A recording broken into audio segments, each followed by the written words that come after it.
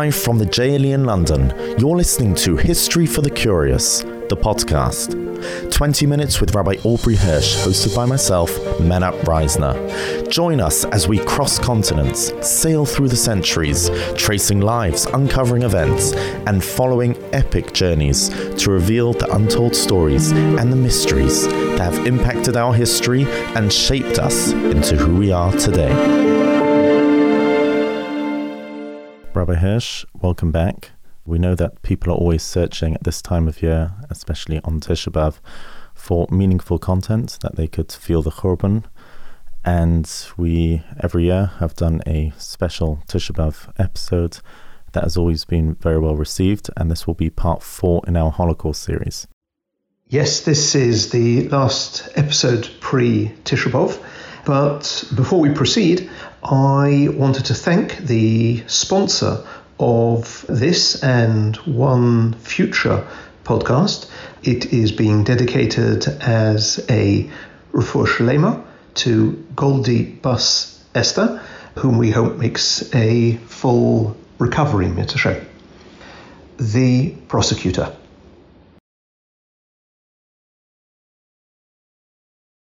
So I would like to talk about one of the most amazing people I have ever spoken to about the past, about history, Ben Ferencz. In many ways, he is the Jewish symbol of the Nuremberg trials. But before we do so, I would like to share 3 small incidents from the Holocaust. Each of them is simply a drop in the ocean of what happened, but they perhaps help to capture some of the tragedy to understand the exile. On August 25th, 1942, the Great Roundup took place in the ghetto of Bochnia. 500 women, children and elderly people were shot at a nearby forest. At that time, Bronya was working at one of the ghetto's many workshops. When she heard about the impending action, she took her children to a bunker, in mortal fear that the children would cry and their hiding place would be discovered by the Germans. While in the bunker, they heard terrible cries from next door. Leah Grossman and her children had been discovered. They heard her pleas to be shot first. They could hear the earth-shaking lamentations of a mother witnessing the death of her beloved children. Then the terrible silence followed by the volley of fire that pierced the mother's heart. Leah Grossman was dead, one of so many. Early the next morning they crawled out, and Bronya covered the eyes of her children so that they should not see the dead covering the city streets. She ran with a small pot of soup to Feifush. As she neared his residence, her pulse quickened. Maybe he too was swallowed up last night. But there he was, in his tiny cubicle, lying on a straw mattress on the bare floor. Feifush. Feifush was a young man from Palestine who had come to visit his parents in Poland. When the war broke out, he was stranded. All his efforts to reach a port or a neutral country ended in failure. His parents were now dead, murdered in their own hometown, and Feifush, after much wandering and running from place to place, had found himself far away from his beloved Tel Aviv, dying from disease and starvation in the ghetto of Bochnia, where he had been befriended by Bronya. When Bronya brought him the soup, his only nourishment that day, he could hardly sit up. Bronya propped him up and fed him. As she did so, Feifush's face became relaxed, and the pain in his eyes was replaced by a strange tranquility, an expression of peace rarely seen in those days in Jewish eyes. You know, Mrs. Kozycki, when I lie here in this corner of the earth where the sun never shines, I see my sunny Tel Aviv, the blue skies, the blue sea, the golden sands. But in my visions of my beloved Tel Aviv, I never see myself. Instead, I see you walking in the streets of Tel Aviv under its majestic sky with your 2 children. I sense that it is a vision of the future, that you and your children will live through this darkness and reach the promised land. A few days later, when Bronya arrived as usual with her little pot of soup, Feifush's mattress was empty. Neighbours told her that he'd been taken away in the most recent action. Bronya never saw him again. In 1946, Bronya and her 2 small sons went to Eretz Yisrael from Europe. One day, as they were playing in the sand on Tel Aviv's seashore, little Yitzchak asked his mother if she knew anyone in Tel Aviv. She looked up at the beautiful blue skies above the peaceful waves and said, "Yes, we have a very dear, close friend in Tel Aviv. His name is Feifush." This was heard from Bronya on April 26, 1979. The Ghetto of Sons, Elul 5702. We searched the Jewish houses now empty and unoccupied, hearts bursting with sorrow. The expulsion to Belzec had been carried out on Sunday morning, and we were part of the clean-up work dictated by the Germans to sweep out all of Jewish property that remained in the ghetto. Here and there we found a pair of Shabbos candlesticks standing abandoned on a table, even a slice of challah. Our brigade had been working hard all day. "Let's take some of this food and eat before the Germans notice," said Reb Shlomo Goldberg. But just as we put down our tools and began to eat, the persecutors showed up and caught us all. "I'm responsible for everything," announced Reb Shlomo, intent on saving the rest of us from punishment. Without a word, the German officer pushed his victim to lie on the floor and began beating him with a wooden club with insane brutality. The beating went on, and Reb Shlomo was covered with his own blood as his life was being taken from him. But he just kept on calling out, "Let this be an atonement for all my sins." Everywhere I went, in every camp I was in after that, I kept hearing that cry. Matisyahu Friesel, 1965. And lastly, among the many torments devised by the SS at the Janowska road camp was a ceremony at the camp's gate. The SS men formed two lines at the entrance to welcome the inmates upon their return from a day's slave labour. The Germans would shout out, "Who is the most respected race on the face of the earth?" The inmates, exhausted from their labour, would respond hoarsely, "The Third Reich." "And who is the most accursed race on earth?" Once again the Jewish voices would rise in unison, "The Jewish people." "Louder," the German command. And the Jews would respond again and again, "The Jews are the most accursed race on the face of the earth." In those days, Rabbi Yisrael Shpira, the Bluzhever Rebbe, was imprisoned alongside a distinguished lawyer from Borislav by the name of Horovitz.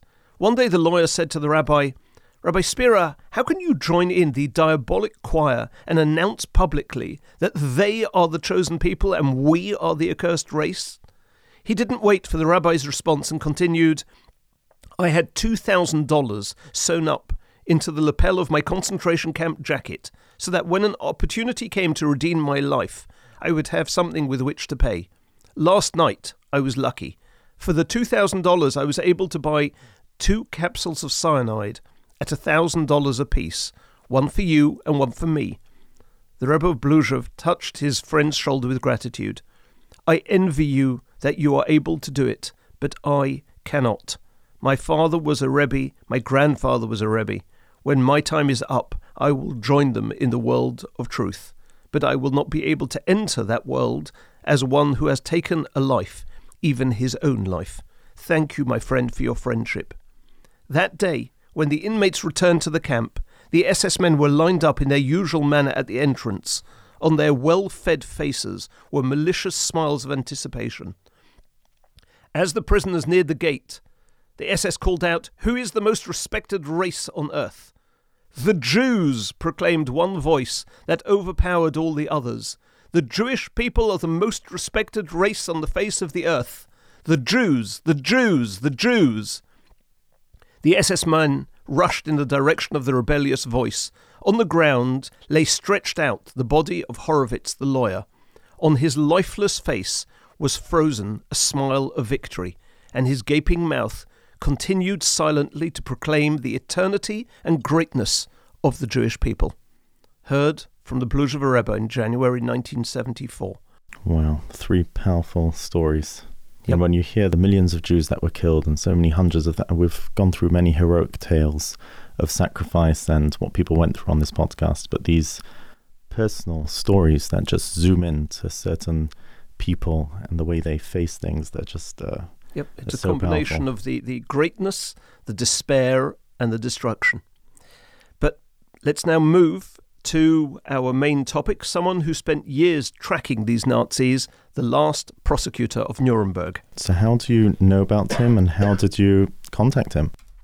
Well, at the height of COVID, I came across his name and that he was still alive, managed to track down his son Donald, and from there to a number of Zoom calls with a 101-year-old who was as sharp as a pin. He was born on March 11th, 1920 in Transylvania, emigrating when he was 10 months old to the Lower East Side in Manhattan. When I spoke to him, he still remembered that his bar mitzvah parsha was Vayikra and Amzu Yotzarta was his Haftarah. He studied crime prevention at the City College of New York and won a scholarship to Harvard. But a scholarship covered only the very basics, so because he had no money, Ben Ferencz found a federal program that offered grants to needy students who would work as legal assistants to the professors. Professor Sheldon Gluck was a leading criminologist, Jewish, who was writing a book on German aggression and atrocities.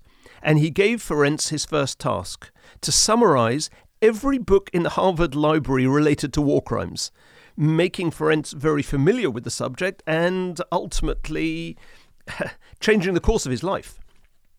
When America entered the Second World War, he applied to Army intelligence, but he was disqualified because he was of foreign birth. The Air Force also turned him down because he was only 5 foot 1 inch.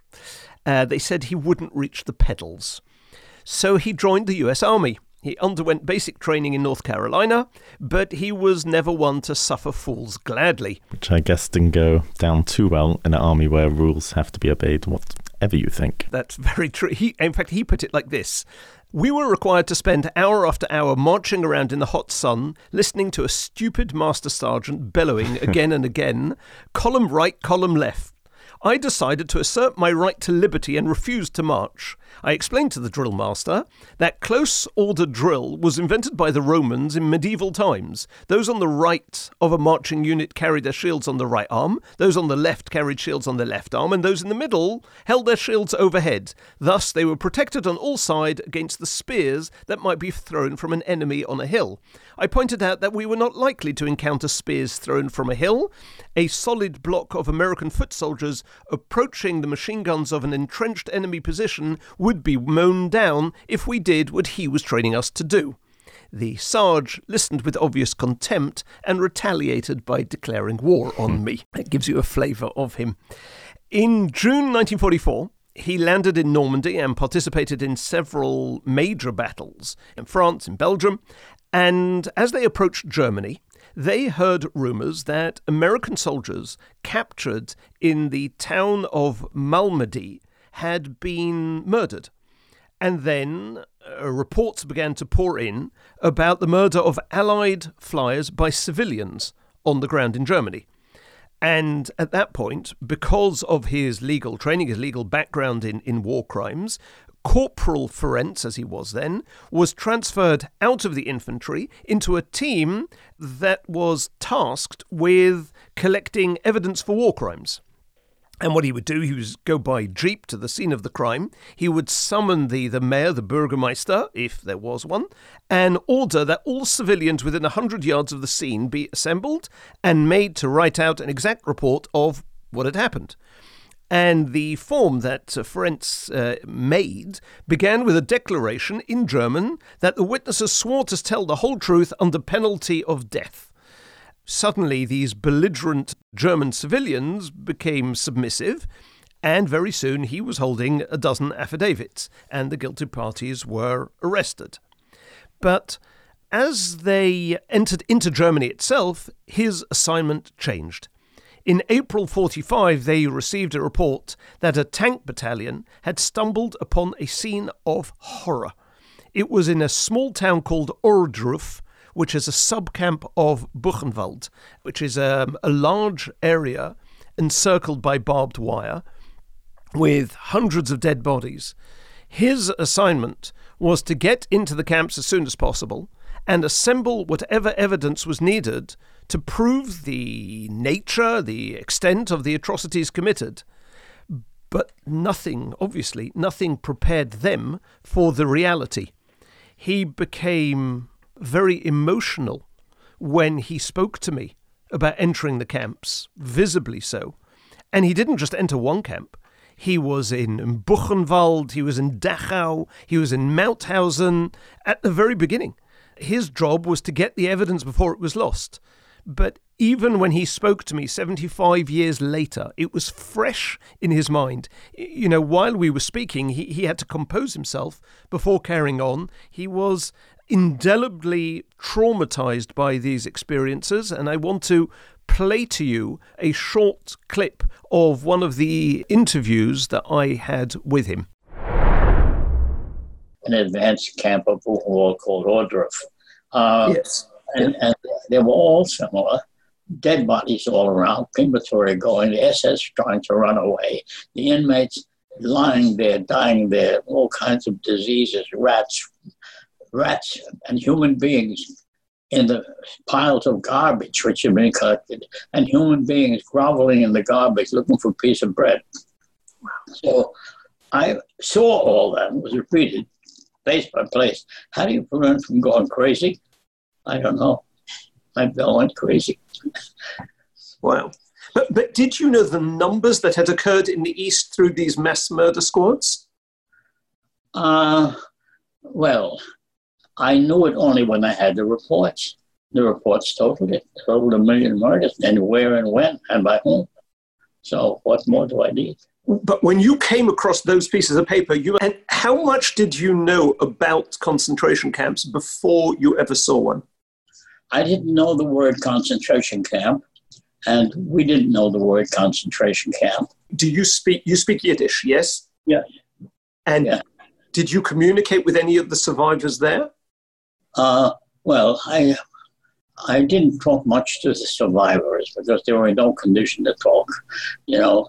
I mean, occasionally I'd find one who had been working in the office, and he could speak to me in German. I could understand German from my Yiddish. Now, the Buchenwald concentration camp was an indescribable horror, as we've just heard. In fact, Eisenhower himself went to see the piles of dead bodies. He remarked that American soldiers could now see why they had to leave home to fight in Germany. Obviously, though, most of the SS guards had fled before the American army arrived. So if the Jews were too weak to testify, as he said, and the SS had already fled, what was he doing there? Well, firstly, he would take photos, many of which he eventually donated to the Holocaust Museum in Washington. But his main objective on entering one of these camps was to secure the records in the Schreibstube, the camp office. He would look for what was called the Totenbücher, the death registries, recording the names of those who'd perished in the camps. And, you know, with each name there was a date and a cause of death, although the most accurate English translation of the cause of death would have been murdered. And there was plenty of evidence available to prove that atrocious war crimes had been committed. He came across lampshades made of human skin to please the SS commander's wife, Ilse Koch, who was later tried. That's just a sample. It's one of the facts that have been very heavily disputed, but there's clear evidence of it. The dispute is about the soap, not about things like this. Now, one of the inmates who worked in the Schreibstube at Buchenwald approached Ben Ferencz soon after he entered the camp, and he said to him, "I've been waiting for you." He brought him to a spot near the electrified fence, dug up a small wooden box, which he gave to Ben, and that gift was priceless evidence in identifying perpetrators. It was identity cards of the Nazi guards. It must have taken real ingenuity or courage to find these documents and hide them. Well, this inmate clearly felt that there would be a day of reckoning when justice would be done, although it was never completely ever carried out.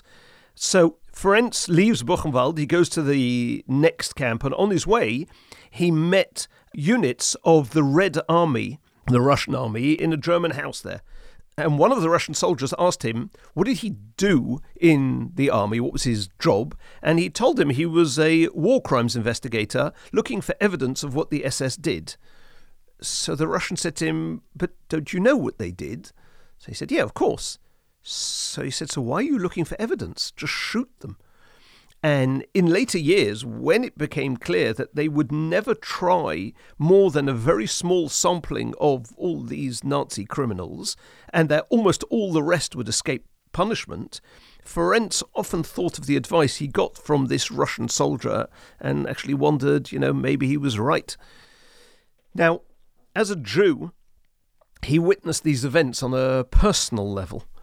It was the 1st of May, 1945, and he was at the Flossenburg concentration camp, and he saw now a celebration taking place for the liberated prisoners with large portraits of Truman, Churchill, Stalin, and they were in national groups because this was May Day.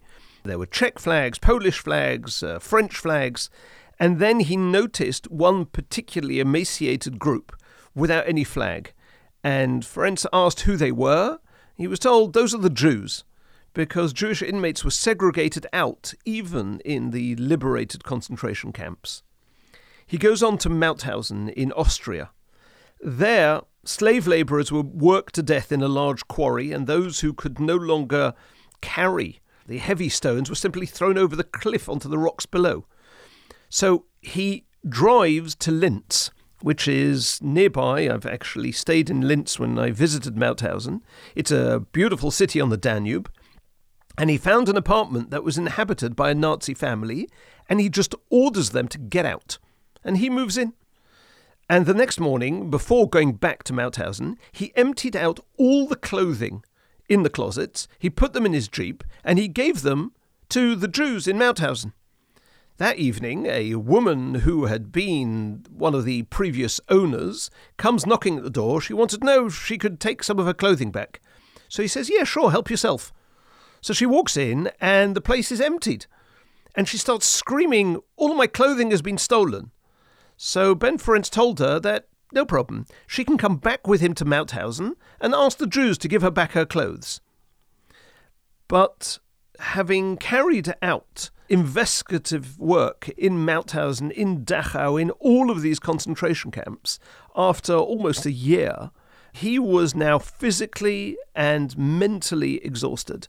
What he had seen, what he'd had to do, and now that the war was over, he wanted to go home. So when did he get recruited for the trials? Well, he goes back to New York, and he's actually married, and he's living there, but not for long, because, well, he was married for long, because he actually ended up being married for 73 years, but he doesn't stay in New York for long.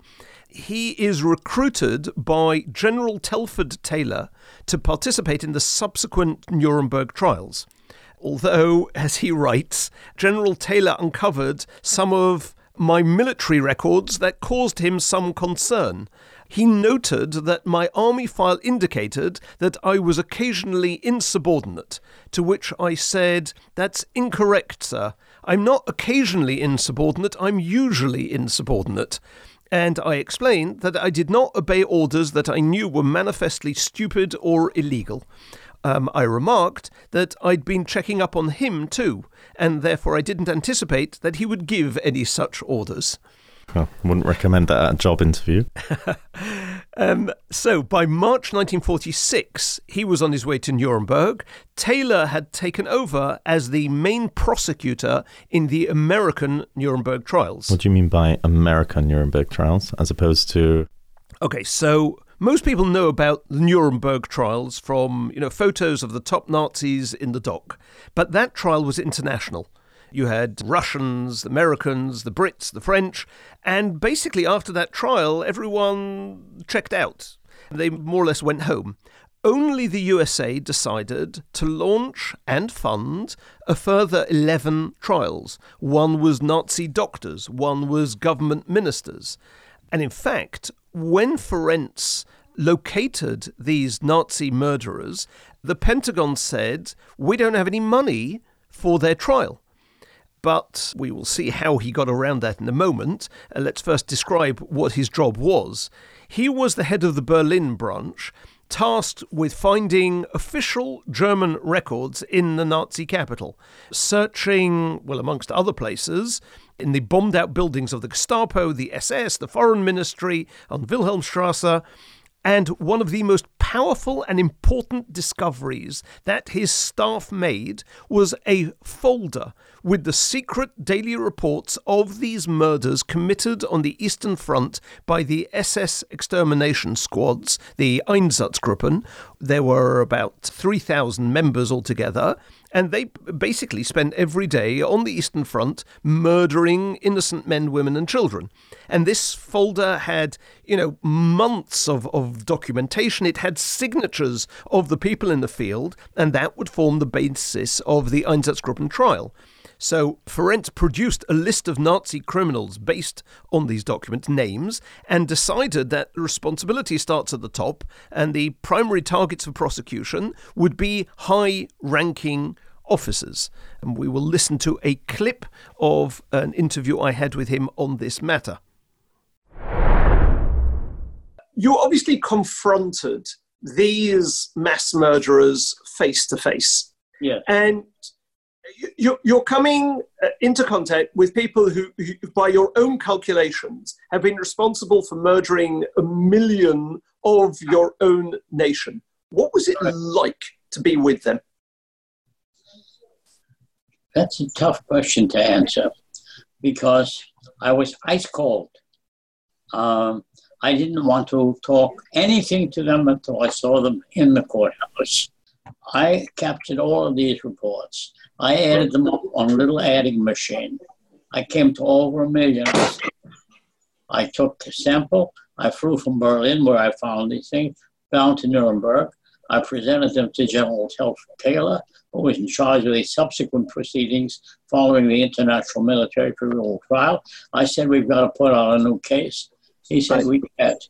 The Pentagon has already approved the existing trials, and I doubt if we're going to get it approved for any more trials. And I got quite annoyed, and I said, I have here in my hand mass murder on an unprecedented scale. You can't let these guys get free. He said, well, can you do it in addition to your other work? I was doing the research for the 12 trials. I said, sure. He said, okay, you do it. Okay? So I was appointed to chief prosecutor in the biggest murder trial in history, certainly. My feeling was, I don't want to talk to these guys. I don't want to look at them. I don't want to have anything to do with them. I'm going to take, I had researchers on my staff. I had a staff of about 50 people in Berlin. And I said, I want you to go into their home, search their house from top to bottom. I want you to interrogate them. Give me a comprehensive report on anything what might be relevant in connection with this trial. And they did. I had in other words, you first met these defendants, these murderers, when you were in the courthouse. That's correct. I deliberately avoided any contact with them because I assumed they would say, oh, I was good to my grandma. I helped somebody here. I didn't do this. I didn't do that. I didn't want to talk to them about anything. You reported that you murdered so many Jews in so much time this time in a top secret report. That's all I need. But I said, give me high ranking. I think I had about 6 or 8 generals, SS generals. I had people with doctor degrees, and I had Dr. Rasch. He had 2 doctor degrees, and I had never heard of such a thing before. I thought they were stuttering. I said, Dr. Rasch, he killed 33,271 Jews on 30 September, I think it was 1941. That's Baba Yar. Yeah, that's Baba Yar. And there were... On Yom Kippur also. Yom Kippur, yes. Yeah. There must have been more than 22 people, therefore, that you had, even in terms of officers. I had 22 limit, because the International Military Tribunal trial had only 22 defendants, and they had only 22 seats in the courtroom. The absolutely ridiculous basis to choose your defendants limited to 22 people because there were 22 seats. Now, As mentioned, General Telford Taylor appointed Ferencz chief prosecutor in the Einsatzen case, Ferencz's first case ever. It was, in fact, the first time he'd ever been in a courtroom, and the Associated Press called it the biggest murder trial in history. It seems insane that the total number of mass killers who were tried depended upon finances and furniture, not on how many guilty men there were. Absolutely. Unfortunately, really insane.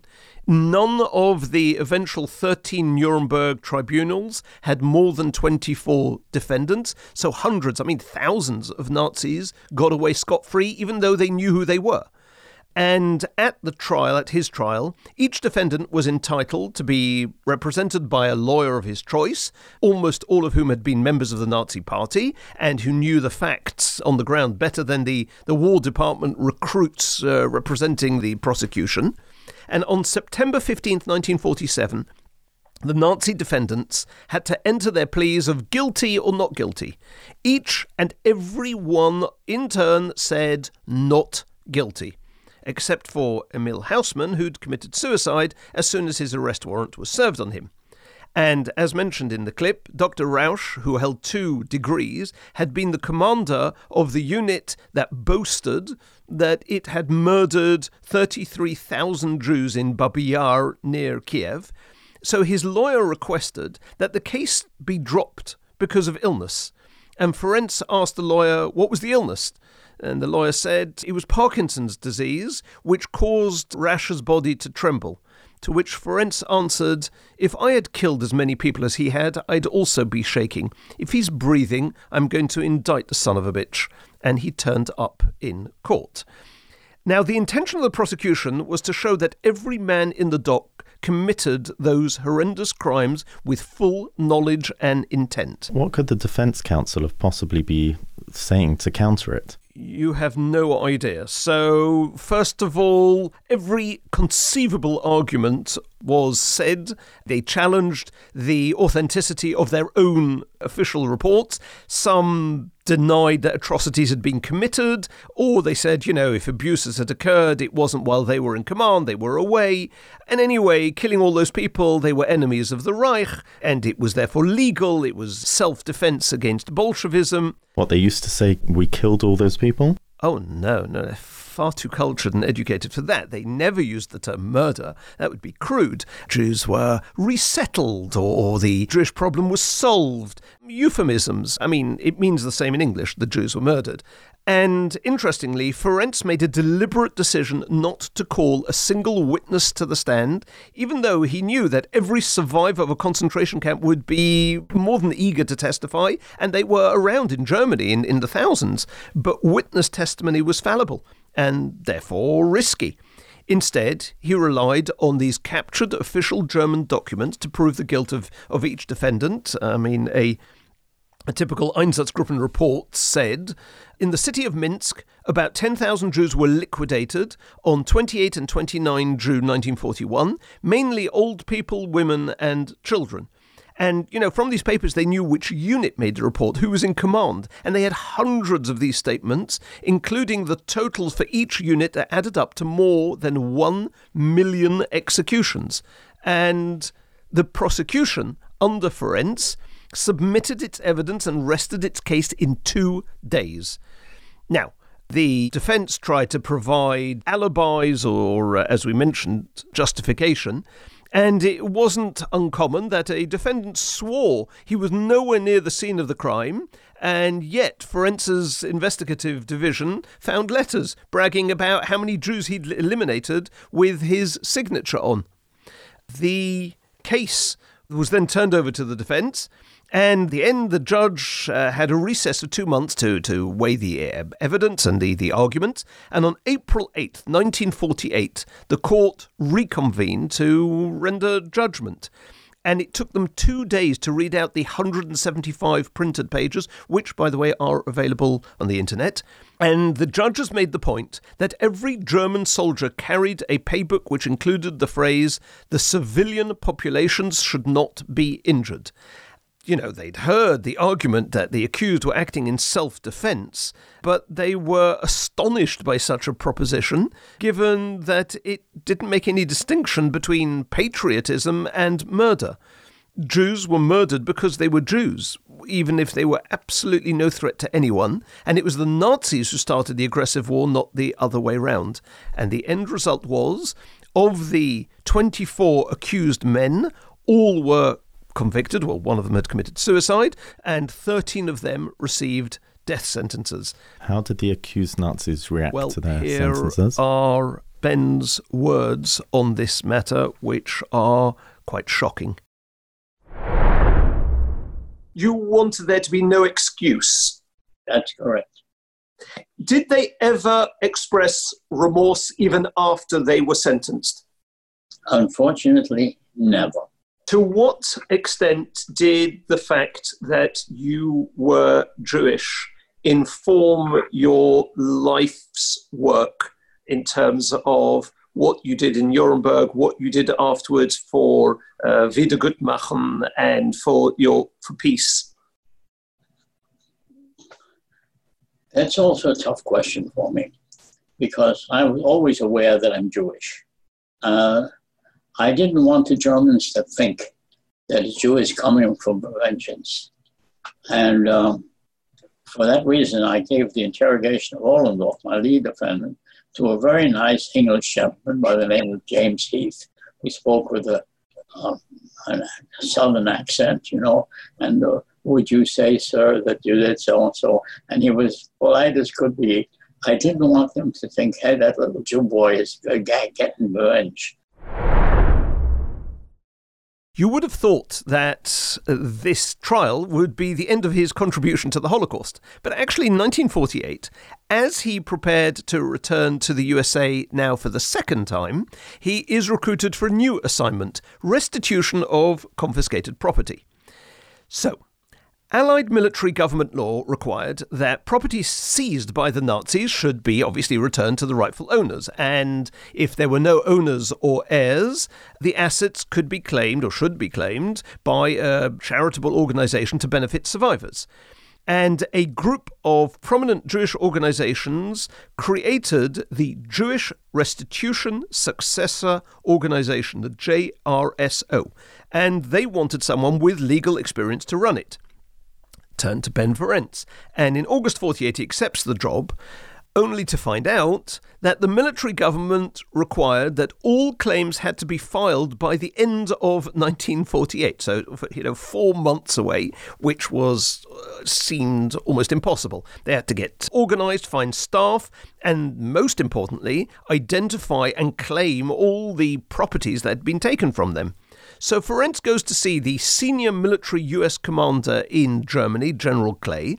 He argues that a massive search and claim operation needed immediate cash. They had to buy equipment, had to hire staff, and it's not morally justifiable to ask Jewish charities to put up their money when the outcome is still uncertain. Who knows what the German government will decide?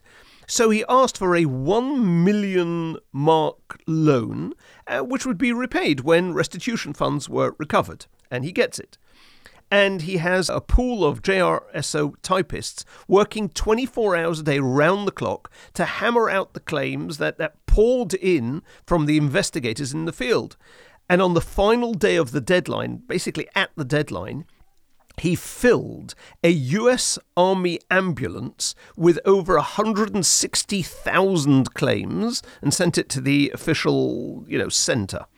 There is a sequel to this because, he has 1 million marks. It's a considerable amount of money, but it was soon spent. General Clay had been replaced by a lawyer called John McCloy. So Ferencz goes to see the new guy, and he says there are still concentration camp survivors in Germany who need desperate help to move out of the DP camps, the displaced person camps, and McCloy approved a second loan. The organisation now owed 3 million marks to the US Army Fund. And then came a moment of opportunity, because Among the original defendants who were convicted at that first war crimes trial in Nuremberg was the industrialist Alfred Krupp. He was sentenced to give up all of his property and be imprisoned for 12 years. In 1958, his sentence is reduced to time served and all of his property is restored by the order of McCloy. So Ferencz turns up to McCloy's office in Bonn and he says that it would be morally wrong if the victims bear the expense of recovering what was stolen from them. It should be at the expense of the wrongdoers themselves. And since McCloy had just given back a convicted war criminal assets worth probably more than 3 billion marks, it should be from him that the 3 million are taken and the debts should be cancelled. And McCloy looked up at him and said, OK, the debt's cancelled. Yeah, makes sense. What about the Jewish items? I don't mean property, but the possessions, which is well known that the Nazis had stolen, the art, the silver. What happened to them? OK, so art is a whole area in its own right, a podcast, in fact, in its own right. But let's deal with sort of, general, I guess you could say, movable property. So during the war, Hitler's minister, Alfred Rosenberg, was responsible for collecting Jewish cultural objects. They collected Sifrei Torah, silver, Sidurim. And after the war, a lot of this ended up in a very large warehouse in Wiesbaden that came under the control of the US military government. And therefore, the JRSO was entrusted with responsibility for distributing these things, these, I guess you can call them, sacred treasures.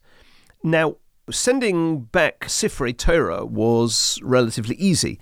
Many of them could be identified, and if there was still a functioning shul in a particular area, they were shipped back to that former Kehillah. But that was relatively rare. Most Jewish communities in the East had been destroyed, or the former owners of these Sifrei Torah had been murdered. So, what do you do now? So they decided that they would send Sifrei Torah to emerging communities, newly established communities, or to Eretz Yisrael after 1948. But they had to make on-the-spot decisions, not all of which were so smooth. The way Ben Ferencz put it, we maintain strict inventory controls. Every Sefer Torah had to be accounted for. Unfortunately, there were no computerized accounting, and I thought I detected a discrepancy in the number of Torahs we shipped to Paris and the numbers distributed. To ascertain the facts would require detailed examination. That could prove to be very embarrassing. So I turned to the learned rabbi in charge of the operation and told him that I had a problem. I suspected that some of the Sifrei Torah may have disappeared, and I didn't know whether purloining a Torah was a blessed act or a criminal offence. So I asked him, do I have to look up to heaven or down to the devil to find the culprit? To which the rabbi replied in Yiddish, don't look up or down, take my advice, kick avek, just look away. I learned from that rabbi that sometimes the best thing to do may be to do nothing. And that guiding advice has been very valuable to me throughout my life. Now, he was also part of the committee dealing with Wiedergutmachen funds from the German government. It's related to our podcast on the Swiss gold that we did several months ago. Yes, in January, correct. So, after about 6 months of negotiations with the Israeli government and various Jewish groups, a final agreement was reached for the German government to pay out $750 million to the Jews over a decade. And this signing was to take place in Luxembourg on September 10th, 1952. Now, Chancellor Adenauer, who was to sign first, suddenly discovers that his pen has run out of ink. So Ben Ferencz handed him a pen that his wife had given him in 1943, and it was that pen that signed the international deal, and that historic pen is now part of the archives at the United States Holocaust Museum in Washington. But I will end with one last story of Ben Ferencz and his negotiating on behalf of Jewish property and on behalf of the Jewish people in Germany, which I heard from him personally. As part of his remit dealing with unclaimed property, they were all the cemeteries across Germany, which of course had been in Jewish ownership and care for centuries and are now abandoned. So they have a meeting with the German government, and the question is, who's going to look after them? Who's going to basically pay for the maintenance? Now, a short while before this meeting, Ben Ferencz had been to Poland specifically to see Auschwitz. And at the field at the back of where the crematoria were, he sees some small bones, likely of a child. He picked them up and put them in his pocket, and he'd carry them around with him. And when he was asked why, he said that having them close by reminded him of what he was doing in Germany in the first place. So, at this meeting, the government proposed that they would maintain the cemetery for 20 years, as they would German non-Jewish cemeteries. And Ferencz says to them, a Jewish cemetery is permanent. Once a cemetery, forever a cemetery. So the Germans say, Mr. Ferencz, be reasonable. Surely you don't expect us to do more for the Jewish cemeteries than we would do for our own. So Ben Ferencz gets very angry. He reached into his pocket, he takes out these bones and he throws them down on the table, and he says, if their descendants were alive, we wouldn't be asking you to take care of the cemeteries, but you killed them. That's why the cemeteries are abandoned. You want the Jews to pay? Go find them and ask them. And the chairman of the meeting sees where things are going and said, fine, we accept your terms, and that's what happened across Germany. Now, I emailed Ben on his 101st birthday and told him that if he had been British, he would have gotten a card or a telegram from the Queen last year. And this was his reply. Dear Aubrey, many thanks for your kind birthday wishes and return greetings to you and your loved ones. If you see her, please tell the Queen that I'm not offended by her failure to send me a card or telegram, even though I slept on the cold, hard ground at Stonehenge back in 1944 as part of the Allied forces getting ready for the Normandy landings to help defend Great Britain from the German onslaught. Warm best wishes, Ben. With great sense of humour till the end. He was, without question, one of a kind. And I even managed to get him to speak for us at the JLE on Tisha B'Av on Zoom exactly 2 years ago. Unfortunately, he passed away on Chol HaMoed Pesach this year, aged 103. But because of him, there was some closure to the Holocaust, and at least some Nazi killers were put to death, although obviously kill the Komois Hashem. Wow. Very, very powerful episode, Rabbi Hirsch. Thank you. I mean, obviously, throughout our exile, we've seen so much suffering throughout the centuries, but the Holocaust, which you just gave a beautiful tribute to, is, of course, the most recent and heavily documented. And once again, you've made certainly myself, and I'm sure the listeners, feel the extent of the Khurban, which can sometimes be harder to feel in our day-to-day, relatively luxurious and comfortable lives. And it's a stark reminder that we need this exile to end. So let's hope this is the last. And please, for the listeners, send out this episode to anyone who you might feel would gain an inspiration, or at least be able to feel the day and make it more meaningful. Yes, I've often found that people have sent this podcast to groups that they are part of on Tisha B'Av, and people have very much appreciated it from the feedback I've got. Literally, people coming up to me in the streets. The main spread of it is always word of mouth, so share it with your friends and your family, and make sure you follow and subscribe so that you don't miss another episode. Please send all feedback and any suggestions to podcast@jle.org.uk. And Rabbi Hirsch, I guess we're signing off for the term. A few weeks, yes, we're going to take a few week break now. And we'll see you after the summer break. Thank you.